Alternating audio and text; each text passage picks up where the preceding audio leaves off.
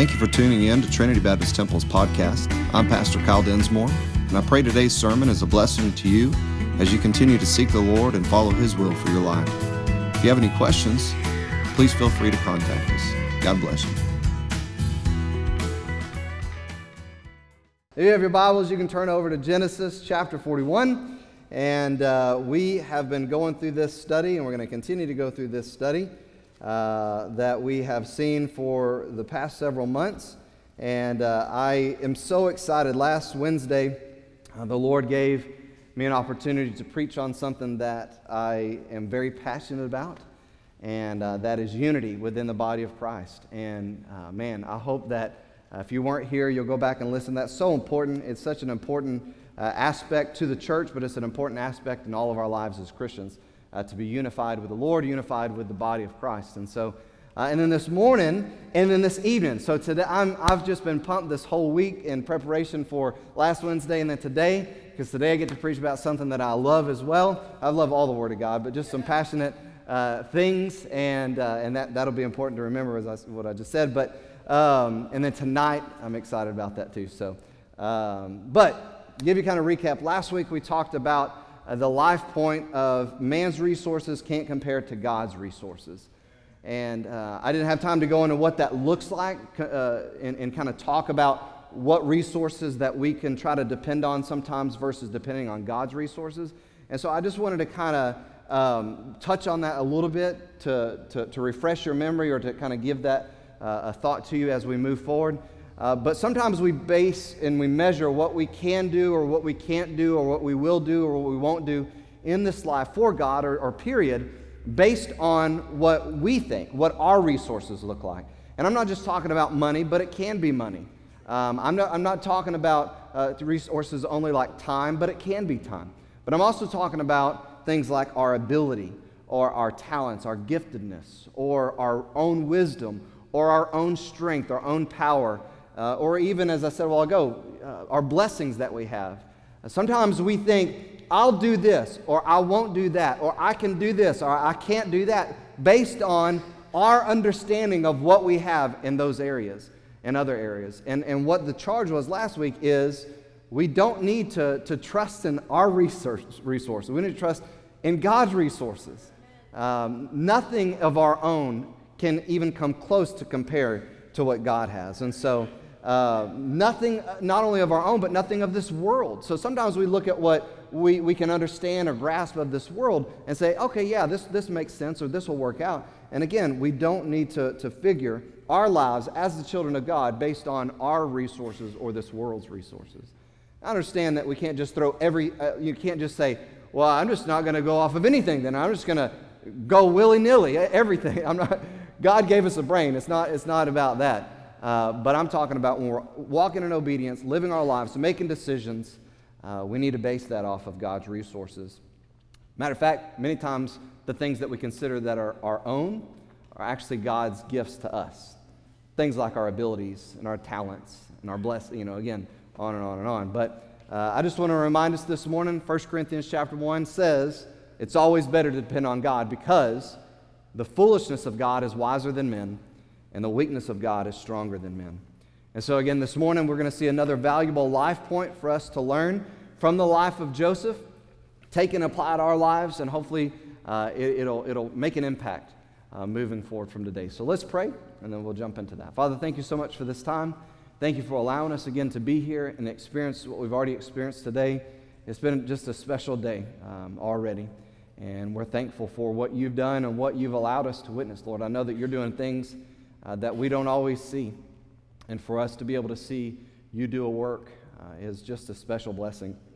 And we count it as an honor, God. We thank you for it. Thank you for what you've already done in this service already, and the time of prayer and worship through song and giving. And Lord, now we pray that you would be exalted as your word is preached, as this message is shared. Lord, I ask that you would just set me aside and only use me as a vessel so that your will is accomplished, that your word is preached, that today in this message, our lives, all of our lives, would be impacted and changed for your glory. And Father, I just pray that if there's someone here today that's never trusted you as Lord and Savior, that they would see and hear the beauty of grace and the amazing gift of salvation that you offer to all who would believe, and they would accept it, Lord. And today, they would enter into life. God, we'll praise you for that as well. Lord, just move now, and we'll praise you. In Jesus' name we ask it. Amen.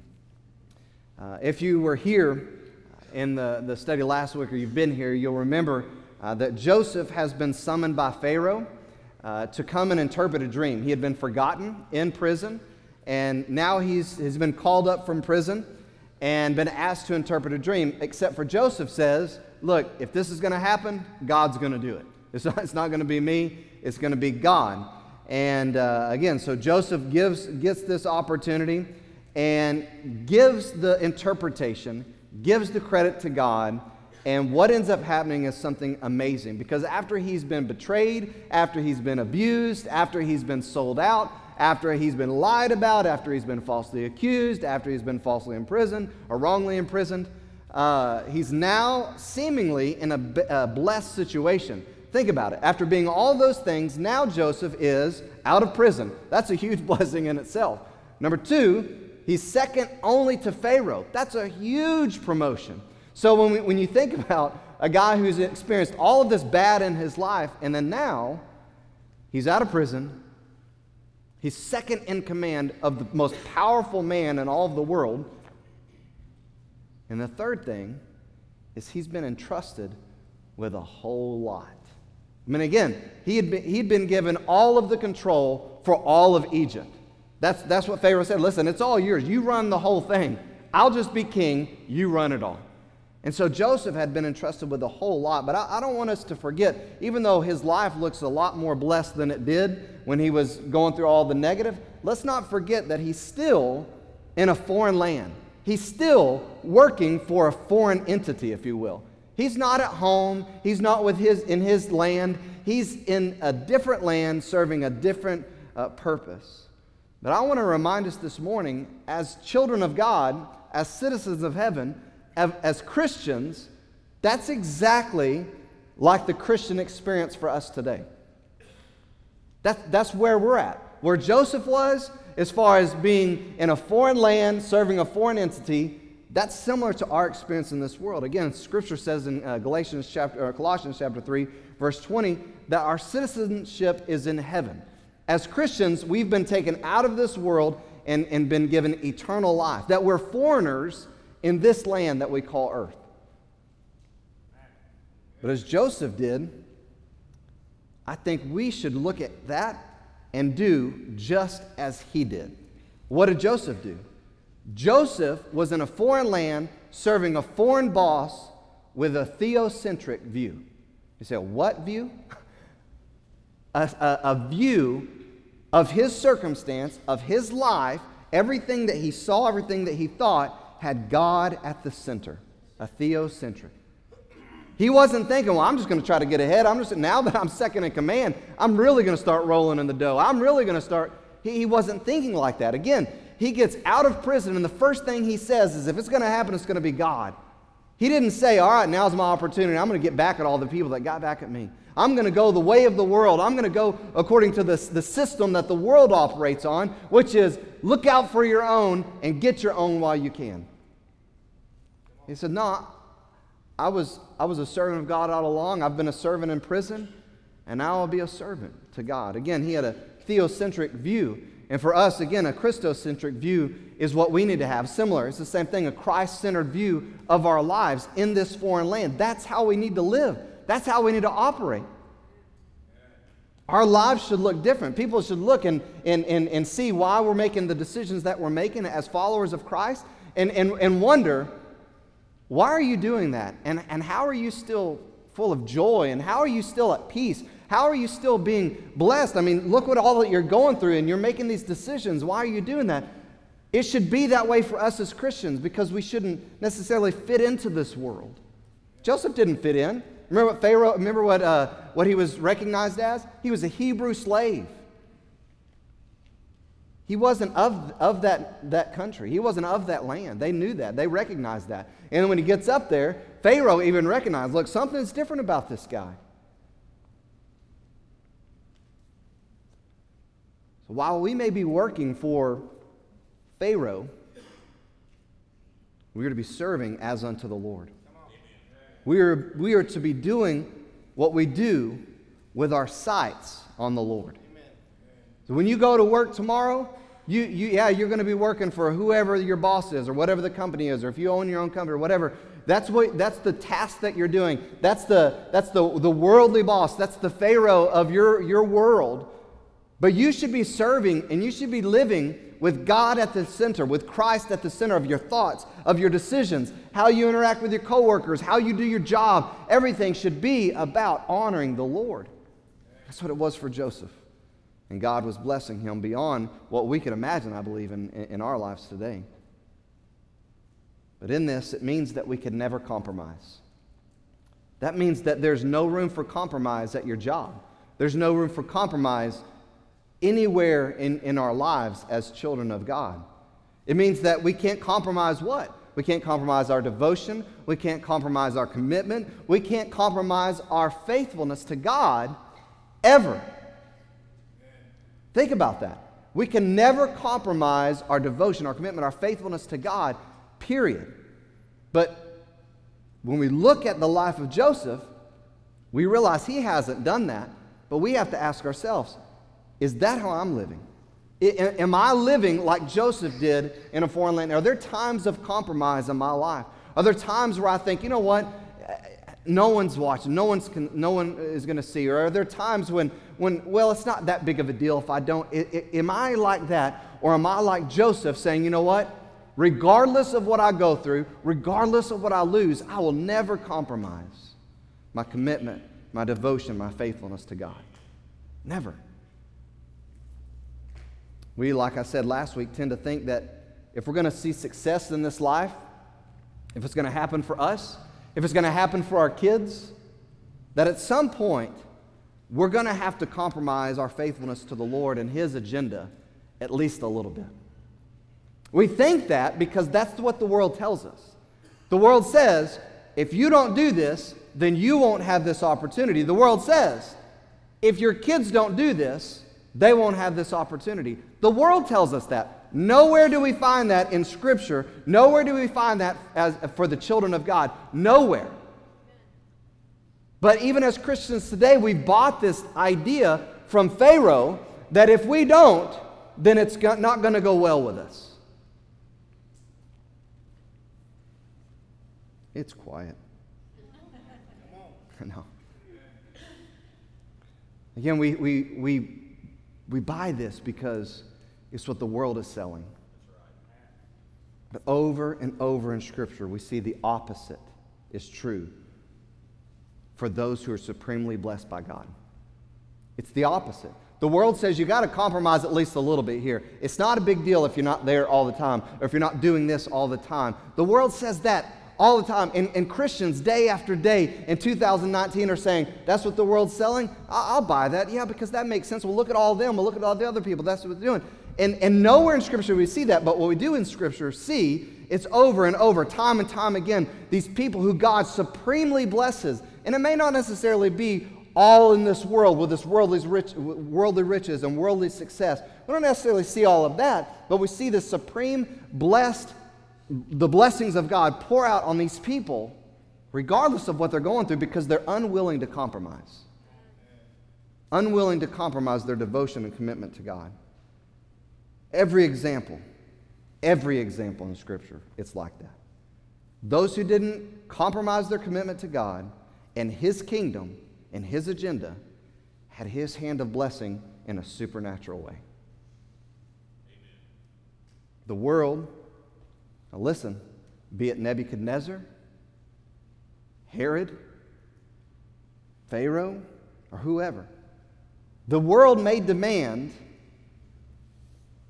but the supremely blessed will never waver. That's just the way it is. Today, now don't get up and leave. Be it a school, be it an organization, be it a promotion, a possession, a birthday party, or whatever. The demands are going to be there. It's just going to be in this world. But as the people of God, we've got to make a decision like Joseph. Who will we bend to? Who will we bow to? It's that simple. And we try to make it more complex, and we try to make it more gray than it is, but it really is a matter of who will we bend to and who will we bow to. There was 3 Hebrew children that had the opportunity. Everybody else was doing it in the whole kingdom. Everybody, we're not told that there were other Jews not doing it. Everybody else was. There's 3 that were saying, you know what, we're not going to do this. Daniel, when he was put on the line, regardless of what the decree says, I'm not going to bow to any other god, whether to the king or I'm not going to do that because I have a commitment to Almighty God as a child of God. And I will not bow to Him. I will not bow to any other than Him. And today, in 2019, we try to color it a different way. We try to explain it away something different, and it's just not that. It's just our modern version of Nebuchadnezzar. It's our modern version of a statue. It was whatever. It's the high places that we talked about in Returning to God study. It's those things, and we call them all kinds of things, I said a while ago. And for some reason, we try to convince ourselves that the bowing is okay today, but it wasn't back then. Or it's different. But Joseph and others like him throughout history were greatly used to point to the true God because of this kind of faith. Today, I'm concerned that the world looks at so many professing believers who are bowing to lesser gods, compromising in the face of lesser pulls. And they say, their God must not be real or powerful. Amen. That's right. And so they turn away from the God that we're trying to say would change their life. There's not a whole lot of change that they see.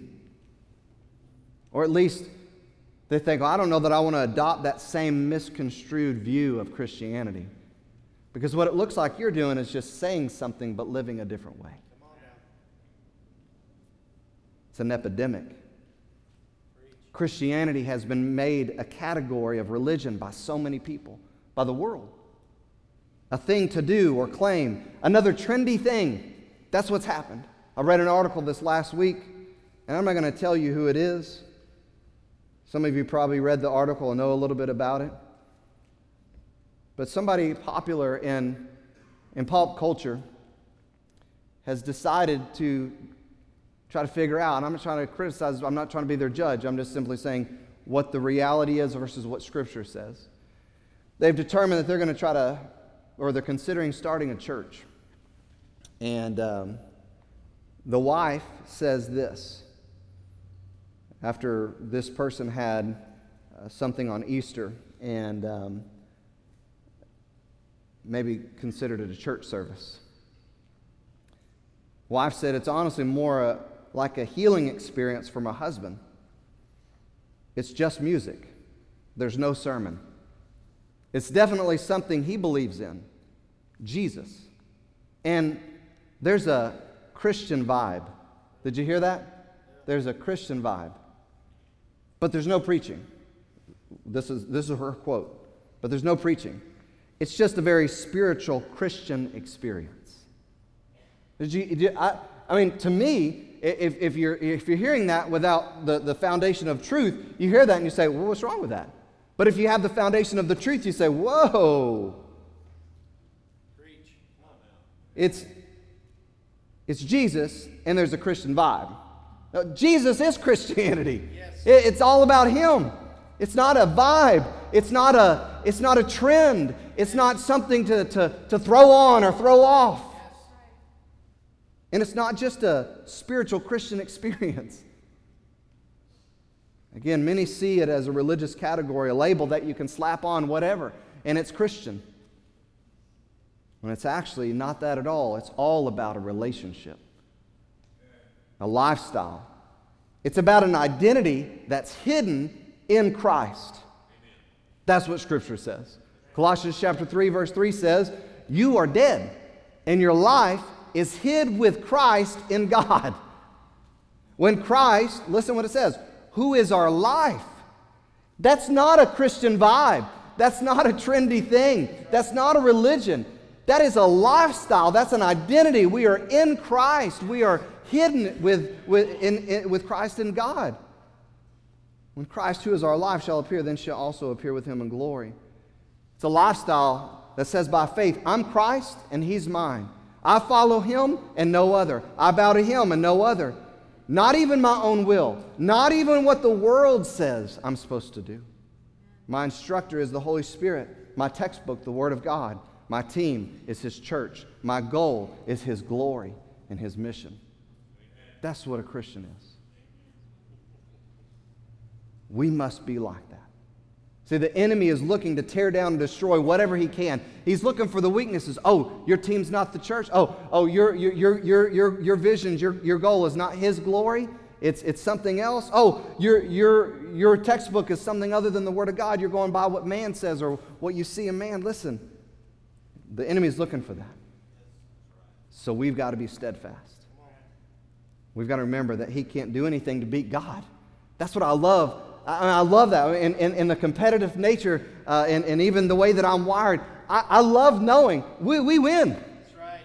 Look, I love that. I like to do that. Yesterday we were playing volleyball and we won. It was good. They actually played. And we won. I love being on the winning team. There's bumps and bruises along the way. And it's hard. And it gets ugly sometimes. But I keep pressing on as a Christian. You know why? Because I know who's overcome. That's right. And I know I'm on his team. I'm on his side. We are on his side. We need to remember this. Because we need to remember we can have absolute confidence in his word. Again, that's the textbook. That's what Joseph was standing on, the promises of God. Those promises went all the way back to his great-grandpa. That's what Joseph was standing on. Look, God has promised. That's why he was standing. That's why it was true. It's how we should live. I want to look at what happens after Joseph is promoted, okay? So here's the temptation, right? He has all this bad experience, even more worse in the prison, gets out of prison. Now he's over all of Egypt. Now what? Is Joseph going to backslide a little bit? No, he's rolling now. What do they call it today, right? He's rolling. He's a roller? No, baller? Something? I don't know what they call it. He's a roller? He's rolling something. I need to stop? Yeah, I'm not in. So, I'm not in. I'm sorry. No. Genesis chapter 41, verse 46, and Joseph was 30 years old when he stood before Pharaoh, king of Egypt. See, Joseph was a young guy. He knew whether it was balling or rolling, okay? So, he was 30 years old when he stood before Pharaoh, king of Egypt, and Joseph went out from the presence of Pharaoh and went throughout all the land of Egypt. And in the seven plenteous years of earth brought forth by handfuls. And he gathered up all the food of the 7 years which were in the land of Egypt, and laid up the food in the cities, and the food of the field which was round about every city he laid up in the same. And Joseph gathered corn in the sand of the sea very much, until he left numbering, for it was without number. It was so much, they had stored up so much they couldn't even keep count anymore. And unto Joseph were born 2 sons before the years of famine came, which Asenath the daughter of Potipharah, priest of On, bare unto him. And Joseph called the name of his firstborn Manasseh. For God said, He hath made me forget all my toil and all my father's house. Verse 52, the name of his second was Ephraim, and God hath caused me to be fruitful in the land of my affliction. Wow, what amazing names to choose, right? God has helped me forget the pains of my past, and God has helped me to be fruitful in the land of my affliction. Beautiful names. And the 7 years of plenteousness was in the land of Egypt. They were ended, and the 7 years of dearth, or the famine, began to come, according to as Joseph had said. And the dearth was in all the lands, but in all the land of Egypt there was bread. Everybody was running out, but Egypt had substance still. And when all the land of Egypt was famished, and the people cried to Pharaoh for bread, Pharaoh said unto all the Egyptians, look, you got to go to Joseph. That's amazing to me, right? He's a Hebrew slave. He's honored God. He's done the job. He's been faithful and committed to God. And the king, everybody comes to the king, and the king says, no, that's Joseph. I don't know about that, I mean, think about this. God had entrusted him with so much. Go to Joseph. What he saith to you, do. Wow. That's a king. That's his boss. He said, look, he's in charge. Whatever he says, do it. What an amazing amount of entrustment had been given to Joseph. Again, he's been faithful to God, and the famine was all over the face of the earth. Joseph opened all the storehouses and sold unto the Egyptians, and the famine waxed sore in the land of Egypt. And all countries came into Egypt to Joseph for to buy corn, because the famine was so sore in all the lands. It was so bad that all the countries round about came to Egypt. Now I want to stop the reading there, and I just want to give the life point because it's so important. I love this. It's so important. If God said it, He will do it, and you should trust it. Amen. That's just the reality. What was happening right here in what we just read? What was happening is the revealing of what God said the dream was, right? Pharaoh had the dream. He dreamed 2 dreams, and they were the exact same interpretation. Joseph said, what's going to happen is there's going to be 7 years of plenty. There's going to be 7 years of famine. So this is what you need to do. You need to store up in the 7 years of famine to take care of the 7 years, not only of the 7 years through the plenty, but also the 7 years of famine. So 14 years. And surplus, because other people are going to be needing some. God declared it through Joseph. And guess what happened? It came to pass exactly how God said it was going to come to pass. The story wasn't that Joseph, he worked really hard, that Joseph worked up the ranks. He promoted up the ranks, and he was keen on every business opportunity that was afforded to him in life. He was even willing to compromise his relationship with God and his commitment to God at times at the sacrifice of getting ahead in this world while he was in a foreign land. That wasn't the story of how Joseph got ahead and got where he was. It's very clear. The story was Joseph didn't compromise. Joseph remained loyal to God alone. Joseph was committed to God and what God had promised and what God had said. See, in those moments that Joseph was tempted, he could have said, I don't know if he's really going to make a great nation. I mean, everything's falling apart. My brothers kicked me out. I mean, is God really going to do what God said? We don't see that in Joseph. Even in the prison, when everything had gone bad, Joseph still determined to stand on what God had promised, no matter what he felt or what he was experiencing. He was absolutely depending upon the Word of God. And God blessed him accordingly. That's what happened. Again, God did exactly what God said He would do to Joseph's great-grandpa. He told him. And so Joseph was standing on that word that God had promised. Listen, we need to take it to the bank. We can trust God at His word. Even when the world says, you're going to lose your job. Even when the world says, you'll lose your money. Even when the world says, you'll lose your work. Even when the world says, you're going to lose your opportunities, or your kids are going to lose their opportunities, or you're not going to have a chance at that. We need to trust the Word of God. When circumstances rise up and cause us to question God's Word, and the world turns around and says, that's right, your kid won't have that opportunity, and you definitely won't get ahead. We need to trust God's Word. Yes. Judah would build a system for themselves, and it dishonored God, and it cost them greatly, the nation of Judah. This is moving forward a little bit in history. They thought it was working out. They thought everything was going fine, but then it turned out to be actually worse than it was in their own minds. Jeremiah chapter 17, prophet speaking, he says, the sin of Judah is written with a pen of iron, with a point of a diamond. It's engraved on the tablet of their heart, and on the horns of their altars. And while their children remember their altars and their Asherim beside every green tree and on the high hills, on the mountains in the open country, your wealth and all your treasures, this is what's going to happen. I'm going to give it for a spoil as the price of your high places for sin throughout all your territory. Oh, They had made high places. They had made altars. They'd made gods. They created this system for themselves. And God, through the prophets, telling them, listen, what's going to happen? You're going to lose it all. You shall loosen your hand from your heritage that I gave you, and I'll make you serve your enemies in a land that you do not know. Whoa. For in my anger a fire is kindled that shall burn forever. Thus saith the Lord, cursed is the man who trusts in man and makes flesh his strength, whose heart turns away from the Lord. And let's just be honest, what are we saying when we don't stand on the Word of God? When we listen to what the world tells us or preaches at us or says about our opportunities or says about our promotions, what are we saying? That we trust in what man says more than what God says. That's the reality.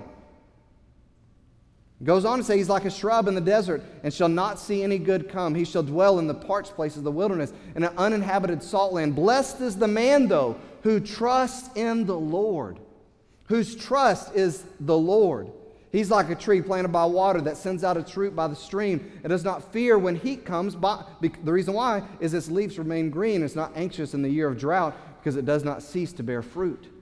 That's the person who trusts in God and His Word. He's not going to be moved, not going to waver in the time of difficulty. The heart is deceitful above all things. It's desperately wicked. And so I just feel in my heart I'm supposed to do this for myself. I just feel in my heart I'm supposed to do this for my kids. Listen, don't listen to your heart. Listen to the Word of God. Yes.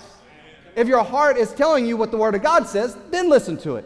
But if your heart's not telling you what the Word of God says, don't listen to your heart. Why? Because the heart is deceitful above all things and it's desperately sick. Who can understand it? I, the Lord, he says, try the heart and test the mind to give every man according to his ways, according to the fruit of his deeds. Proverbs 34:8, oh, taste and see that the Lord is good. Blessed is the man who takes refuge in Him, not in his job, not in his savings, not in his 401k, not in the world, not in what man says. Blessed is the man who takes refuge in Him, in the Lord.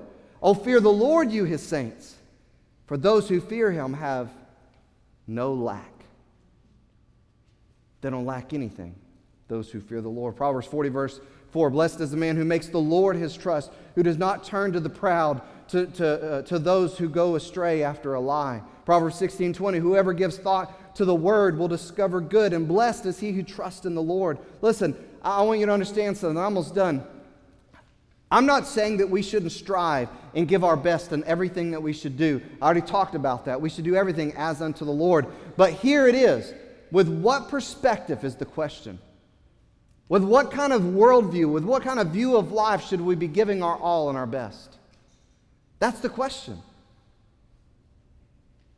We are to do all as unto the Lord, but not as men pleasers, the Bible says. Men pleasers would include ourselves. I just really want to, listen, not what pleases me, not what pleases others, but what pleases the Lord. That includes ourselves. That includes our homes. We just don't understand what my kids... No, listen. Honor the Lord in everything. And I'm not saying that we shouldn't do what we can do to help our kids achieve their potential in this life. I want Avery and Addison to achieve the potential that God created them to achieve in this life. Amen. Not what the world says they should achieve. Right. That how that's done is by what Deuteronomy chapter 6 says, teaching them the Word of God, living it out, trying to be sincere in everything you do. The choices you make, the things you allow, the importance that you place on things, they teach others, including the next generation, what's valuable. I hope that you see that and you mark that down. The choices you make, the things you allow, the importance that you place on things, it teaches others, including your kids and your grandkids, what truly is valuable. If Christ truly has no comparison, if He is truly God alone, if He is truly your God, not one among other gods in your life, but truly the only God, then there should never be a conceding to this world at the sacrifice of the things of God. If God is truly God and He's truly your God, there should never be a point in our life where we say, well, I'll sacrifice the things of God for the things of this world. That's right. Come on. Again, we try to make it gray, but it's just not. It wasn't for Joseph. It's never been for the people of God. Again, we saw in Jeremiah what happens when they try to make it like that. We saw it in the Exodus over and over. We see it. We see it in 2019, even among Christianity, people trying to do something, and it's just not. Again, I am saying the Bible declares it's never okay to do anything in this world and for or of this world and compromise devotion to God, compromise devotion to God's plan, to His kingdom, to His stuff, His mission. I'm saying that the people of God should be, and they are known by our confidence in His Word. That's the truth. How do you know that somebody's a Christian? Look at their life. What are they basing it on? Who's their confidence in? What are they going by? Are they, again, well, I'm a Christian. I look like everybody else. That may be a problem. If we're following Christ, we should be following His Word. It's His Word. It should be so much so that we will trust Him even when the world doesn't make sense of it. Even when the world calls us crazy or demands compromise. Again, like it did for those 3 Hebrew children and for Daniel and even for Joseph. And when the world says, look, everybody else who's a Christian is doing this, why are you having a problem with it? They look at us and say, why are you unwilling to do this? Everybody I know that's a Christian is doing this, and there's no problem with them. We will stand on truth and obey. That's called faith. And that faith, true faith, the Bible says produces works. That means it's obedience. Jesus said in Luke 6, and I'm done, why do you call me Lord, Lord, and do not what I tell you? Wow. That's the difference. It's simple. He's either God, He's our God, or He's not. It's black or white. Jesus said, why are you calling me Lord? Why are you saying that you're a part of me, but you're not even doing what I'm telling you to do? That's not the way it works. Everyone who comes to me and hears my words and does them, I'll show you what He's like. He's like a man building a house who dug deep and laid the foundation on the rock. The rock is Christ Jesus. And when flood arose, the stream broke against the house and could not shake it because it had been built well. It was built rightly, on the right foundation. But the one who hears and does not do them is like a man who built his house on ground without a foundation. When the stream broke against it, immediately it fell, and the ruin of that house was great. This morning, is that you, or is the first one you? Are you uncompromised in your commitment and stand on the Word of God? What are you building your life on? Is it being built on the rock, Christ Jesus? Or is it being built on the sinking sand of the world? Listen, this morning, we've got to make a decision. If God has said it, if it's in His Word, then we're either going to trust it or we're not. We either believe it or we don't. It's not about picking and choosing the parts that we will or won't. It's either all truth or it's not truth at all. Let's be who God's... look at this group. What an amazing group of people here. Imagine what God could do. Think about what Jesus did with 12 who were saying, we're all in. Imagine what God could do with a group of people like this who said, you know what? We won't compromise. We're all in. I can't imagine what would happen in this community, in this state, in this nation, if a church like ours and other churches around would be like that. Uncompromised, unwilling to waver, but wholly trust in the Word of God. Is that you this morning? I encourage you to make that commitment. If it's not, maybe you find yourself this morning saying, you know what? I've compromised. I've compromised for myself. I've compromised for my kids. And I've shown them that the things of God are they're able to be compromised. And that's not right. I need to show my kids. I need to show my grandkids. I need to show other people that the people of God don't compromise for this world. We stay committed to God, regardless of our circumstance, regardless of what the world says. Let's make that commitment. Let's be those people this morning. If you've never entered into a relationship with Christ, listen, it may seem odd, it may seem weird. I'm telling you this, the only way to life. That's the reality. If after this life you want to spend it in heaven with the Lord, it has to be through Jesus Christ. He said that Himself. Jesus said, I'm the way, the truth, and the life. No man comes to the Father but by me. If you've never given your life to Him, if you've never entrusted Him with your life, I'm just begging you. You don't have to come down and feel awkward or weird. You can even grab me or grab somebody at the back there, me, Brother Jeffrey, anybody back there, and say, you know what, I want to talk about heaven. I want to talk about having that relationship. And we'd be more than happy to share with you what it is that we're talking about. But I beg you, if you say, you know what, I want to know now, then come at this invitation and make that decision. Let's pray. Father, thank you for this time. Thank you for the opportunity. I pray that you'd bless now in this invitation. God, I pray that you would move in a way that causes us to respond. Lord, we realize that this time is a precious time, and it's an important time for us to respond to what your word says, what the challenge was today. And I pray that there would be an entire church here at Trinity Baptist Temple make a commitment today to be uncompromised in our devotion to you. Lord, that we would make a commitment today, whether we do it at this altar or do it in our seats, God, that we would determine that we're not going to bend, we're not going to bow to any other lesser gods, that we will only bow to you. We will only submit our lives to you and you alone. Lord, help us do this not only for the sake of our community right now, but also for the future generations, our kids and our grandkids watching what we're willing to compromise or not. It's either going to be a really good future generation and future culture or going to be a really, really bad one. Lord, help us make the decisions that show them what's right according to you. Lord, I ask you to bless now in Jesus' name.